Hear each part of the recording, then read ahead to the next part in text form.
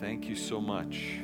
You know, I'm going to get about a third of the way through, and that third prayer request is going to come, and we'll just stop. And I hope that encourages you. It's not just you that forgets things. It's me too. So the other day, I was missing car keys, and I found them in the fridge in the office. So you know that something's wrong, okay? Something's wrong. Yeah, bring the prison in, guys. We've been speaking this month about climate change, and it's not temperature and it's not weather, but transforming spiritual climates. And we have a God-given authority as believers. We have the ability from God to go into one kind of climate and change the temperature, change the outlook, change the outcomes. We believe that there are ways to change climate personally for ourselves, ways to shift and change climate for others. That God has given us the ability to shift climates in families. I know that you probably don't have any difficulties in your family, but every once in a while something in our families rise up. And we just have to go and we have to pray and we have to determine that we're going to change the climate. There's ways to shift climate for churches and even for cities. We've been talking and we've mentioned it every time we've come to this subject, that in Acts chapter 8, a single man goes into the city in Samaria, and he sees a city that's full of darkness, full of fear, and Philip arrives and he changes the climate, and it becomes known as the city that has great joy. He changed the climate. This morning we want to talk a little bit more about the equipment that we're given that is used to break down prison walls. This box has been our metaphor throughout the month. It represents prisons that people are held in, places where the enemy brings them to and tries to keep them isolated.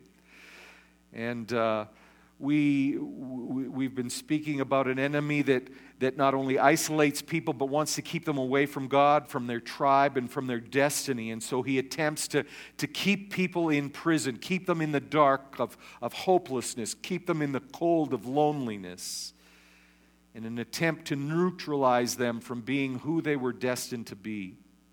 So this morning, we're going to be talking about songs and battering rams and other equipment used to break down prison walls, tools that God gives us to shift climates. I want you to take your Bibles, please, and turn with me to Acts chapter 16. I want to give you a bit of background. Paul and Silas have been trying to go to various cities to set up new church plants, but God has made it clear that these were not the destinations that he had in mind at this time. And finally, it becomes clear to them that they're supposed to be in the city of Philippi.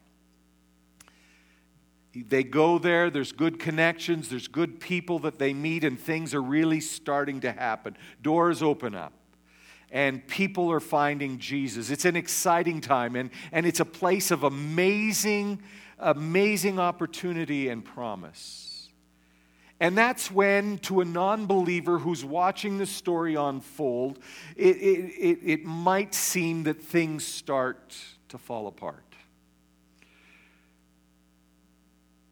I want you to keep in mind that when you're in a place of obedience to God's word, when you're discovering your purpose and when you're starting to fulfill it, when you're pushing the boundaries of what was thought and said to be possible, that's when you can expect opposition to arise and attempt to stop you.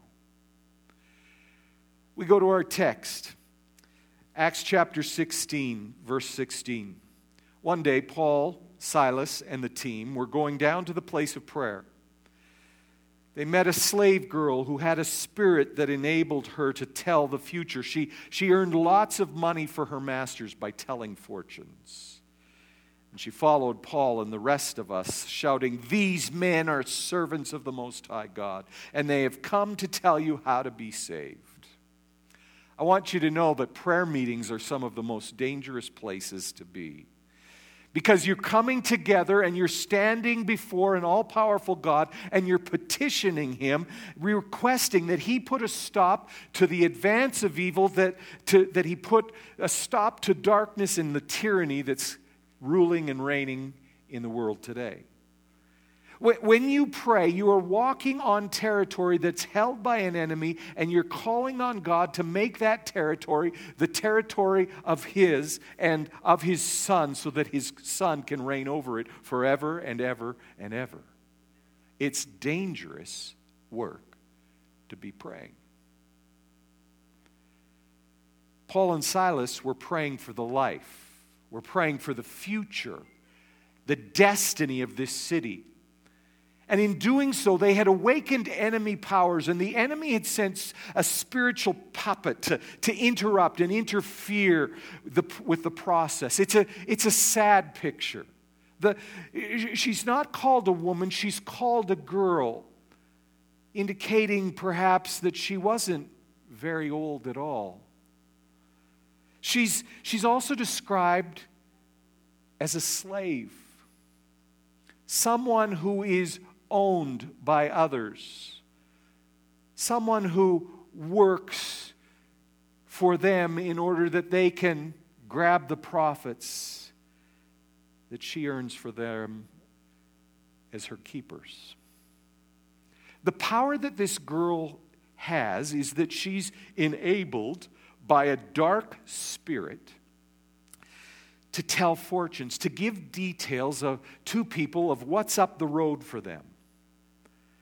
She does it so well that she's making a lot of money for the people who have the title deed to her life and to her future. She's a slave of those people, but she's also a slave of an evil spirit that gives her supernatural abilities to do work that interferes and runs competition to what God is doing through Paul and Silas. This is one of the many places in Scripture that describes a battle between darkness and light. Many places in the Bible where we're told that there is a kingdom of darkness ruled over by an evil taskmaster and a kingdom of light ruled over by God. In this passage, the kingdom of darkness has twice enslaved an innocent young woman and used her for degrading purposes. Men own her and demons use her for purposes contrary to God. She's in a very dark place. She's in a very hopeless prison. But Paul and Silas are on their way to prayer, and they are going to rise up. They're going to, in strength, stand up and change the spiritual climate of the city. And they're going to start that process in the place of prayer. They're making ready to break open prison doors, so that people, many people, unknowing to them, including this young lady, can get free, can get out of the prison that they're being held in. But Paul and Silas encounter this young lady, and she comes up to them and she starts shouting for no apparent reason, but she starts shouting out a truth in a very unattractive way. We know the difference between attractive and unattractive. Did you see the shoes that Davy was wearing? Like, those are attractive shoes. Those are beautiful shoes. Okay? I have shoes, but they need some polish and they need some help, and they're not attractive, okay? So there's this truth that this lady is saying, but she's saying it in a very unattractive way. She's screeching, she's shouting, The emphasis is on the tone. Instead of good news, this woman is saying something that is true, but saying it in an unattractive, offensive, run and hide kind of way. So here's what she's saying. These men are sent by and authorized by the Most High God to tell you how to get out of the prisons that you're locked up in. That's good news. But she's screeching it in such a horrible way that it's making people look at what Paul and Silas are doing and thinking over there is some freaky circus going on, and I better avoid those people. It's annoying, it's distracting, it's concerning. However, Paul and Silas have been in much worse situations, worked under much more difficult circumstances, and they keep focused and they do not quit. The lesson here is this: the message that is inside of you, the authority that you possess, makes a difference in people's lives. It makes a difference. Your enemy might tell you that it doesn't, but people depend on you. They depend on your love. They depend on your encouragement. They depend on your friendship. They depend on the authority that you have.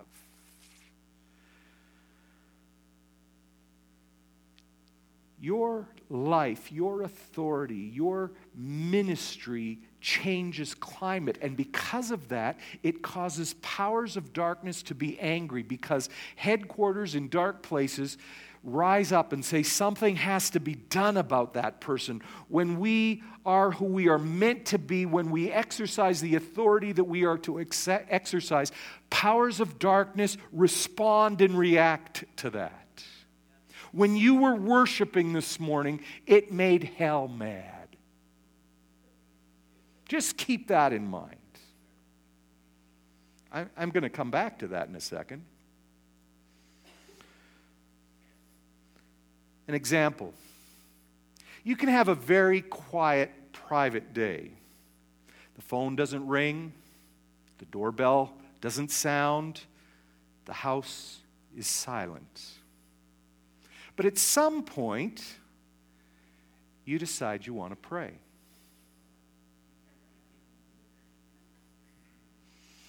It changes dramatically. The phone comes to life. The doorbell rings incessantly. The dishwasher explodes. Neighbors start to fight. You get a headache. You start thinking of one of 1,000 things that have to be done but that aren't done. And it's only because you're treading on and making advances in enemy territory. You elicit a response. Do you know what I'm talking about? Okay, you know that. As a church, we will have a great Sunday. We'll take the flag and we'll move it into enemy territory. Quite a few steps in, and then things start to happen. All of a sudden, someone feels neglected while another states that they've been overworked. And then it gets very interesting as our enemy attempts to undo what's been done and push the flag back to where it was pre-Sunday. People quite often say, "Do you take Monday off?" I said, "No, I'm way too grumpy on Monday to stay at home. I need to be paid for what I do on Monday. I'm fighting to keep the ground." This is true of what we're doing here today. We have tread on enemy territory. I just remembered what we were supposed to pray for. There's so many of our people who have sickness. They're flu and colds, and so we'll pray for that by the end. But I told you it would come, right? As a church, what we're doing here, we tread on enemy territory, and enemy powers feel that they have to react, they have to respond in the hopes of keeping us dispassionate, tired, in a state of disunity and disarray, so that we cannot reach the potential that God has given to us. We continue in the text, verse 18. This went on day after day, until Paul got so exasperated that he turned and said to the demon within her, "I command you in the name of Jesus Christ to come out of her." And instantly it left her. As I read and reread this passage, I see that Paul sees the girl for the first time and he has mercy on her. He realizes that God has a timetable and this isn't her moment. This isn't her time of release. He sees that she's tormented by both people and spiritual taskmasters, slave masters, and he has mercy on the girl. He extends grace towards her and most likely even prays for her. However, the ugly show that accompanies their work every day becomes exasperating. In a shrill, horrifying scream, this girl is winning Paul and his team a homely reputation in the city. The text says that this went on day after day after day. It wore on Paul's last nerve, and finally Paul had enough. Not enough of the young girl, but of the spirit that was working on her and working through her. And he's exasperated. It's gone on for too long. Mercy has evaporated, grace is gone, and exasperation is here and is active, and it's pushing for a solution. He walks over to the girl's location and he speaks to the demon that's operating within her with a voice that has the authority of heaven. And he demands, with the expectation that there will be an immediate and recognizable result, in the powerful, in the mighty name of Jesus. You evil, tormenting, lying spirit that's found residence in this young woman, you are now homeless. You can't live here anymore. You're being expelled, and you are now without a voice. Leave her and leave her alone right now. I remind you that we do not fight against people. We do not fight, Paul says, against flesh and blood. We battle enemy spirits that are commanded and directed by territorial spiritual governments seated in high places. Paul wasn't mad at the girl.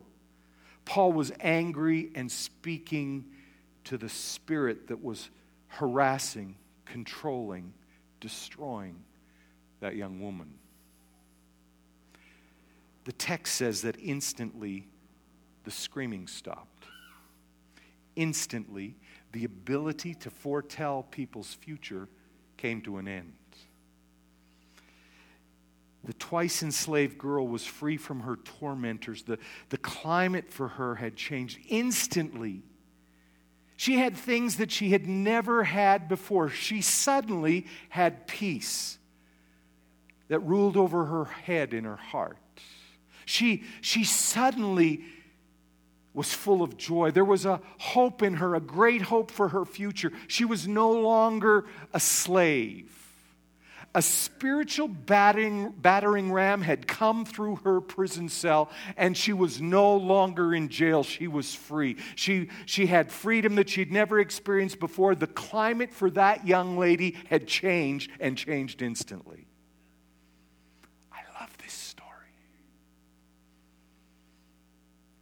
I love transformation stories. We have them here in this room. People who were in a prison but are now free. People who lived in darkness and fear and now live in light and boldness. People who were slaves to addiction but now they're not even tempted by the things that used to tear their life apart. Transformation stories make me very happy. And I am surprised in a way that they don't make everyone happy. But that's one way you can determine the spirit that's in charge of someone. If they don't get happy, if they don't get excited when people get free, they are not working for the kingdom of God, because that's what God's all about. Listen to what it says in Luke's account here. Her masters' hopes of wealth were now shattered, and so they grabbed Paul and Silas and they dragged them before the authorities at the marketplace. The whole city is in an uproar because of these Jews, they shouted to the city officials. They are teaching customs that are illegal for us Romans to practice. All of a sudden it gets pretty ugly. It gets kind of racist. influential masters who were making big money every day off the abilities of that girl through the power of an evil spirit. Their hopes of becoming multi-millionaires were blown to smithereens by what Paul had done. And they weren't happy at all about it. And so they're going to respond to the ones who had taken their multi-million-dollar dream away. You see, when you mess with power, when you mess with profit centers that have their roots in dark places of evil, you can guarantee that trouble is on its way. And I can hear people saying, well, I'm not going there then. But that's what you were called to do. That's who, if you make the kid who sells illicit drugs in your neighborhood your person. If you find a sex trade worker who makes big bucks for his or her master and make them your person, make them the target of God's love, of God's transforming grace, you have messed with someone's power, you have interrupted someone's profit-making ability, and you can guarantee that trouble is on its way to your address, guaranteed. We're never bored. We're on an adventure. We're fighting kingdoms.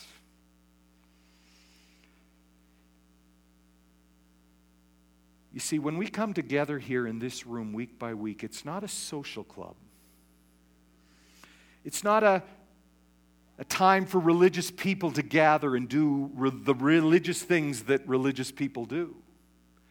We are here on a mission. We are here to save and rescue lives. We are here to make a difference. We are tearing down prison walls. We are wreaking havoc in unseen realms of darkness. We are bringing hope to people.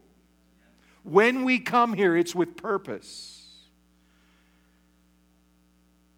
When that happens, know that social media and the press and slave traders are going to be talking all sorts of smack about you and about me and about our church. I hope that you know that everything you read on Facebook isn't true. I hope that you understand that everything you hear in the news probably has a different perspective. Answer me this. Go to the internet and search any leader of any ministry that's making movement and shifting the climates in the places that they serve. And you will find a couple of things. You'll find their website with a description of who they are and what they do. And then you'll find a number of sites that call them cult leaders and liars and con men and heretics. And the part that makes me crazy is that many of those are manned by people who think they're Christians. My pastor, a great man of faith and authority, has 2 sites that are his own, and then multiple sites that stand and criticize who he is and what he does. And most of them don't even have the strength of character to reveal who they are or where they live. Almost always they have not sat down with him, as is required in the Scriptures, to talk with him and discover who he is and what he believes. They just put smack up about him. Now go back to that same internet and search the names of evil people who run drug cartels or slave trading routes or pornography sites, and tell me how many people are writing their case on the internet, calling them out by name and calling for their work to be brought down to ignominious defeat. I'll save you a lot of time. There's not very many of them. Drives me crazy. Paul and his team changed the climate in one woman's life, and the city goes nuts. These Jews are ruining everything. They've brought chaos to our quiet little town. They're heretics. They're bringing about the downfall of our religious structures and our culture, and the fabric of our nation is being destroyed. Something has to be done. Rumors and anger quickly escalate to a mob mentality. And the next thing we know, Paul and Silas are in custody.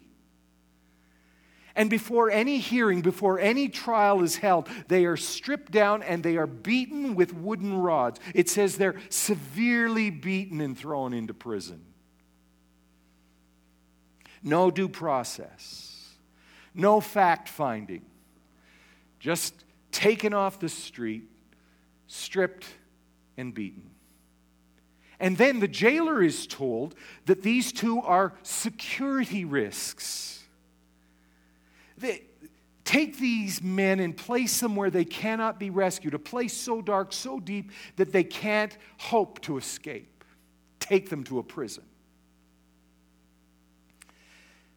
The order is so clear and so vehement that the warden takes them past the holding cells, past the section that holds prisoners about to be released on parole.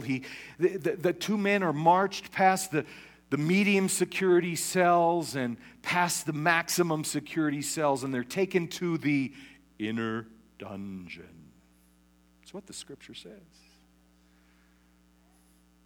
I know we're near October 31st, and there's a bit of a romance with inner dungeon.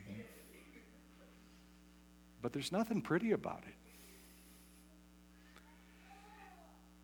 And that's not enough. They're put into a place where their feet are chained to stalks that are fastened to the wall. It's ensured that they're not only captured, but the hope is broken of them ever seeing the light of day again. Two preachers, two men who were doing nothing but setting people free, and they're put in the maximum security area where the worst of the worst are generally kept. Imagine Debbie and I being arrested and described as security risks and taken and put, sequestered, held in the most secure facility that the city or the nation has to offer. For what purpose? I'm the guy whose keys were in the fridge.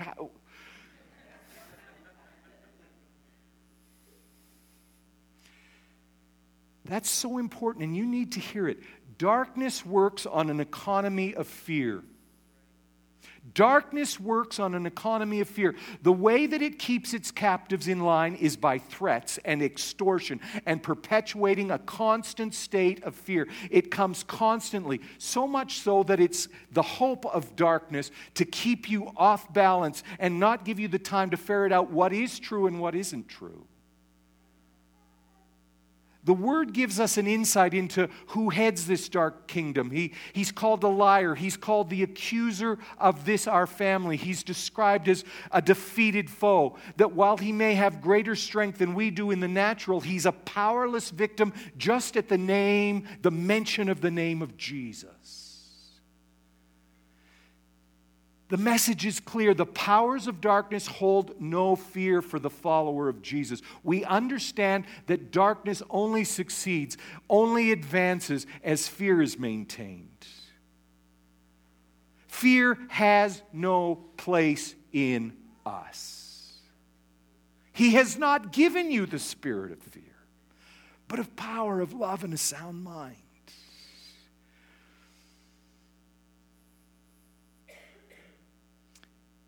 Please see who it is that's in fear in this story.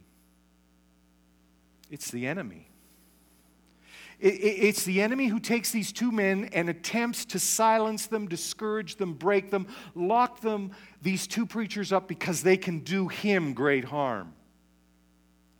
And Peter and Silas are not at all in fear. They were on their way to the place of prayer to cause chaos in the unseen realm. When their trip was interrupted, they decide to initiate a prayer meeting in a new location.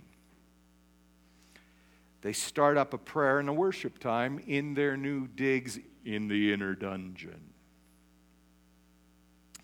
Around midnight, says the text, Paul and Silas were praying and singing hymns to God.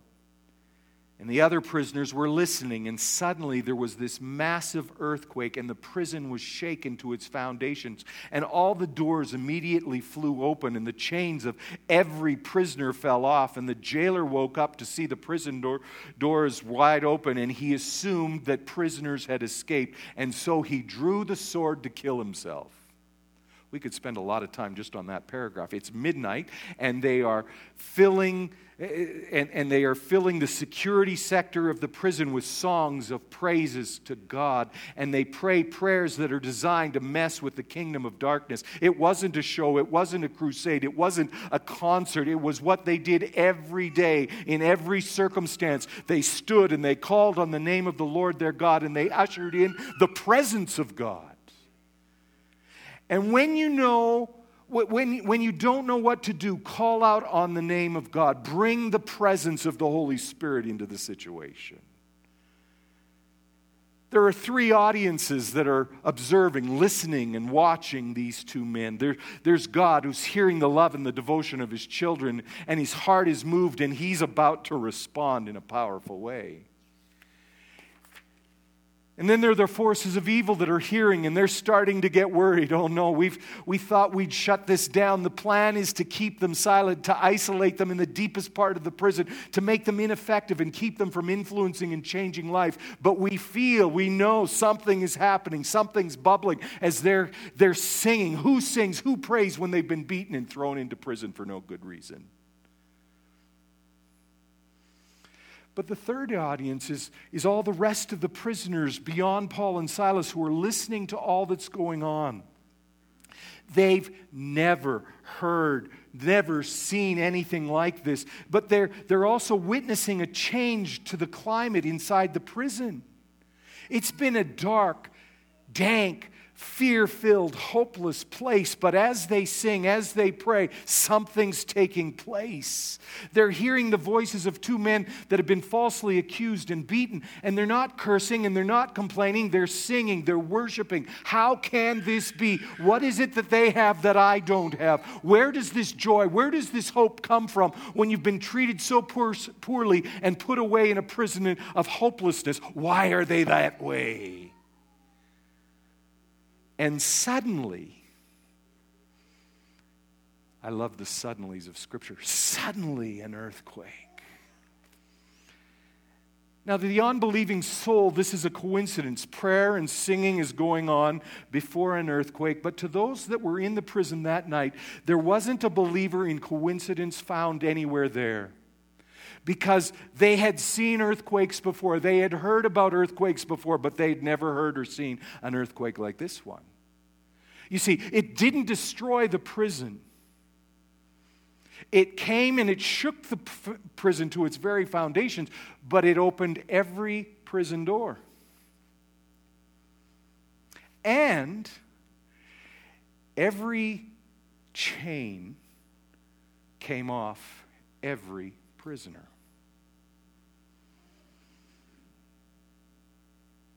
That's a pretty unique earthquake. Not every earthquake is that talented, has that kind of ability. The warden arrives post-quake and sees that the doors are all open and they're wide, and he assumes that each and every prisoner has escaped. His worry is that Roman authorities will hold him responsible for the release of these prisoners and for the escape of these two men that had been deemed as security risks just hours earlier. And his heart, motivated by fear, says that the only way out of this mess is to take his own life by suicide. Suicide is a lie of the enemy. It is not the answer to any problem. It's not the solution to any circumstance. It is the response to a lie that says there is no hope. Hear me today. With Jesus, there's always hope. There's a hope for everyone in this room. We are fighting for spiritual safety and security of people who are with us this morning. There is hope. Hold on. Hope is here. Hope knows your name. Hope loves your story. Hope sees that you have a future. There is great hope in this room. You don't know who comes into this room Sunday after Sunday and the fears and the lies that are trying to eradicate them.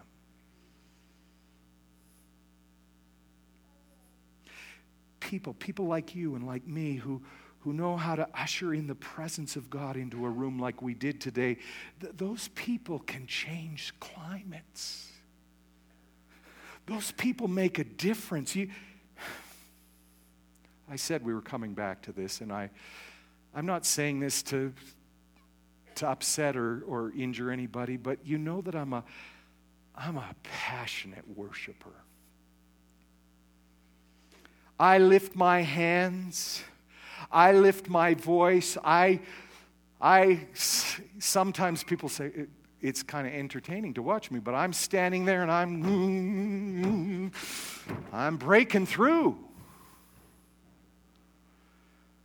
I'm a passionate worshiper. I bang walls. I sing with might because I'm fighting for an atmosphere of faith, an atmosphere of hope. Because into this room each and every week come people who have bet their life on the hope that something here will change for them.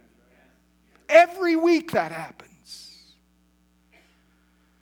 As a worshiper, I stand at the front because I don't want to be discouraged by the folks who stand there and look like they're being tortured by the music or bored or I've seen this once or twice too.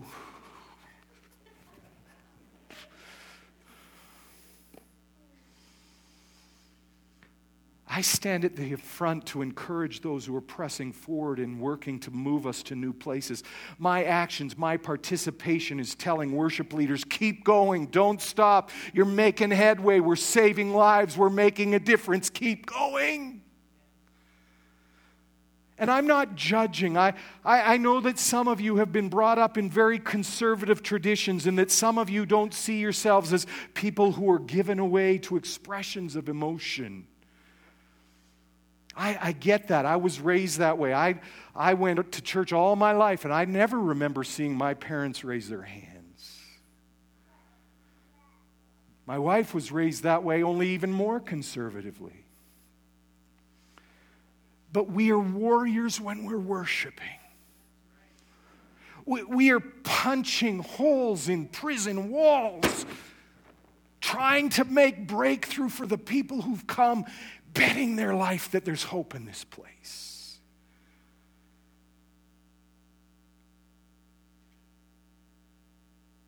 So you can stand there and endure, but I would prefer that you would worship with me, that you'd welcome the presence of God into this house, and that the climate would be changed and that people can be released from their prisons by our worship. In every season, there's at least one song that resonates, that brings about atmospheric change. One song that gives hope to a prisoner that walks into this house. I think You Say might be that one for coming up, Catherine. You did it fabulously. What's the name of the girl who sings that? Lauren Daigle. Let me just go take a side rabbit trip here. Lauren Daigle has this voice that sounds like Adele. Okay? And She's a great worshiper, and she was on, I got a couple of people sent me Lauren Daigle clip this week. She was on Ellen. And you can just count that the Christians are going to be furious about that. But I've gone too far. Okay. Last season, people would come to me and say that the song that we sing right now that keeps me going is this one. I'm no longer a slave to fear. I'm a child of God. I'm no longer a slave to fear. I'm a child of God. And the one that I hear people talking about and giving them hope right now is, I'm chosen, not forsaken. I am who you say I am. You are for me, not against me. I am who you say I am. I am who you say I am. Every week, at least someone finds hope. Someone hears the voice of God when we sing those words, and they have an impartation of strength and of hope to hold on. Worship leaders, I want you to hear me. You know how to alter the climate. Don't stop. You're making a difference. You're rescuing people before anything happens in this house. And I'm saying to worshipers, don't worry about what people think of you. Follow the instruction of Scripture. Get your hands up. Raise your voice. Battle for climate change. Declare the power of God every time we get together. You're a furnace planted in a cold spot in the church to bring the heat up. We move on to the text, verse 28. But Paul shouted to them, stop! To the jailer, don't stop, don't kill yourself. We're all here. Paul stops the jailer from committing suicide. We're all present. We're all accounted for. Nobody has escaped. Not one person has left the building. This is a God thing. This isn't a natural disaster. Don't be afraid for your life. There's hope for you too, sir. They've just moved the revival into the inner dungeon.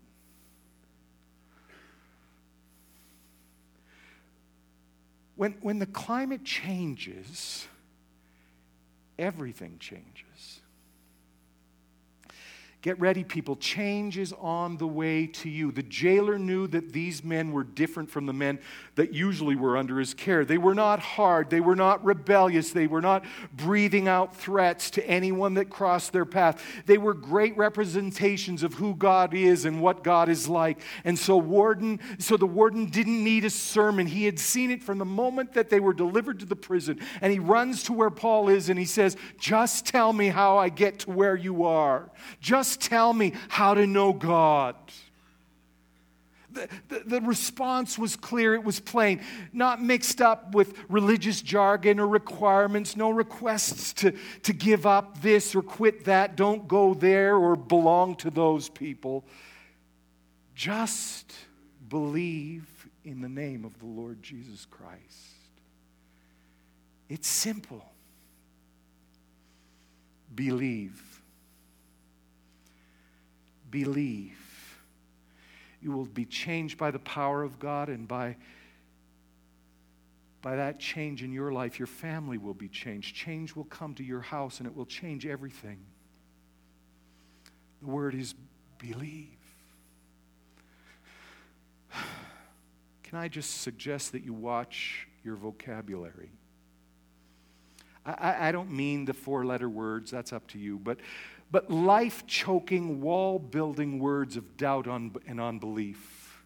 Don't let them come out of your mouth. Don't say, "I can't. It will never happen. It's impossible." But replace those words with the key word that changes circumstances. Believe. I believe. With God, nothing is impossible. I believe. When someone tells me that the doctors say that their situation isn't going to get better, it's going to get worse, I sit and I feel all that they're going through, but I come to this place, but I believe that nothing's impossible with God. I believe that God can change everything. My vocabulary changes my outlook. My vocabulary changes my expectation. My vocabulary makes me a beacon of hope in a night of somebody's hopelessness. I can't afford, for the health and safety of other people, I can't afford to say, "I can't, I won't, it can't be done." A few weeks ago, I found this statement: darkness is just a place where believers in the light have not yet gotten to. I'm authorized by God Himself, as are you, to bring light to every dark situation, every dark place in this city, and we're going to start with people in prisons here today. Believe. I have about 4 more pages of notes, but we're going to save that for another time, because I really believe that we've covered what we need to cover today. I never do that. Debbie's standing there. Miracles still do happen. He's not going to keep us here till 12:30 with the other 4 pages. David, come. Believe. Believe. Don't ever question the authority that you carry or the power that you have to shift atmospheres. One of my dear friends, Janelle Thomas, she's just a little thing. She's a beautiful lady. She's, I would think, in her 70s, mid to late 70s. I had the privilege of watching her. She's the one who made me aware of this. She was a nurse, and in her latter years was a nurse that trained other nurses. And so A student nurse would go into a hospital room and wouldn't get the needle quite in right, or wouldn't know what to say or how to handle a difficult situation. And before you knew anything, it had escalated into something ugly where there was raised voices and angers that were flaring. And Janelle Thomas would just walk in and, like oil on the waters, would just bring peace. And I'd say to her, Janelle, I would be visiting a hospital and I'd be talking to her, and all of a sudden she'd be called, and I'd watch her fly down the hall, and I'd just sort of follow her and watch what was going on. And she'd take out the anger. She'd shift the atmosphere. And I'd say, Janelle, how do you do that? How do you make that happen? And she said, I just realize, I understand that I carry the authority of Jesus. I don't have to scream. I don't have to yell. I don't have to demand. I just walk in, and in the name of Jesus, I say, okay, everything that's going wrong here, settle down right now. We're going to look after it all. Debbie and I have been in some situations, ugly situations. I remember one Sunday, I was praying with somebody, and Debbie's kept pulling me over. Come here, I need your help. And I wasn't getting there fast enough. And she was getting a little exasperated, to use a scriptural word, exasperated with me. And I went to the place where she was, and there was this manifestation of evil. There was accusation. There was it was ugly. You just felt like, ooh, I need to go take a shower. This is gross. And she looked at me, and Debbie looked at me, and she said, what do we do now? And I said, we lift up the name of Jesus. We start singing, and we fill this room with the power and the presence of God. And as we did that, the noise, the ugliness, the mess just sort of sunk to the bottom. You're an atmosphere changer. You're a person who breaks prison walls so that slave girls, slave women, slave boys, slave men can be set free. That's the authority that sits on you. That's a call. If that's a mission that you receive, would you just stand where you are right now? Would you just stand where you are? If you say, listen, I'm up for that.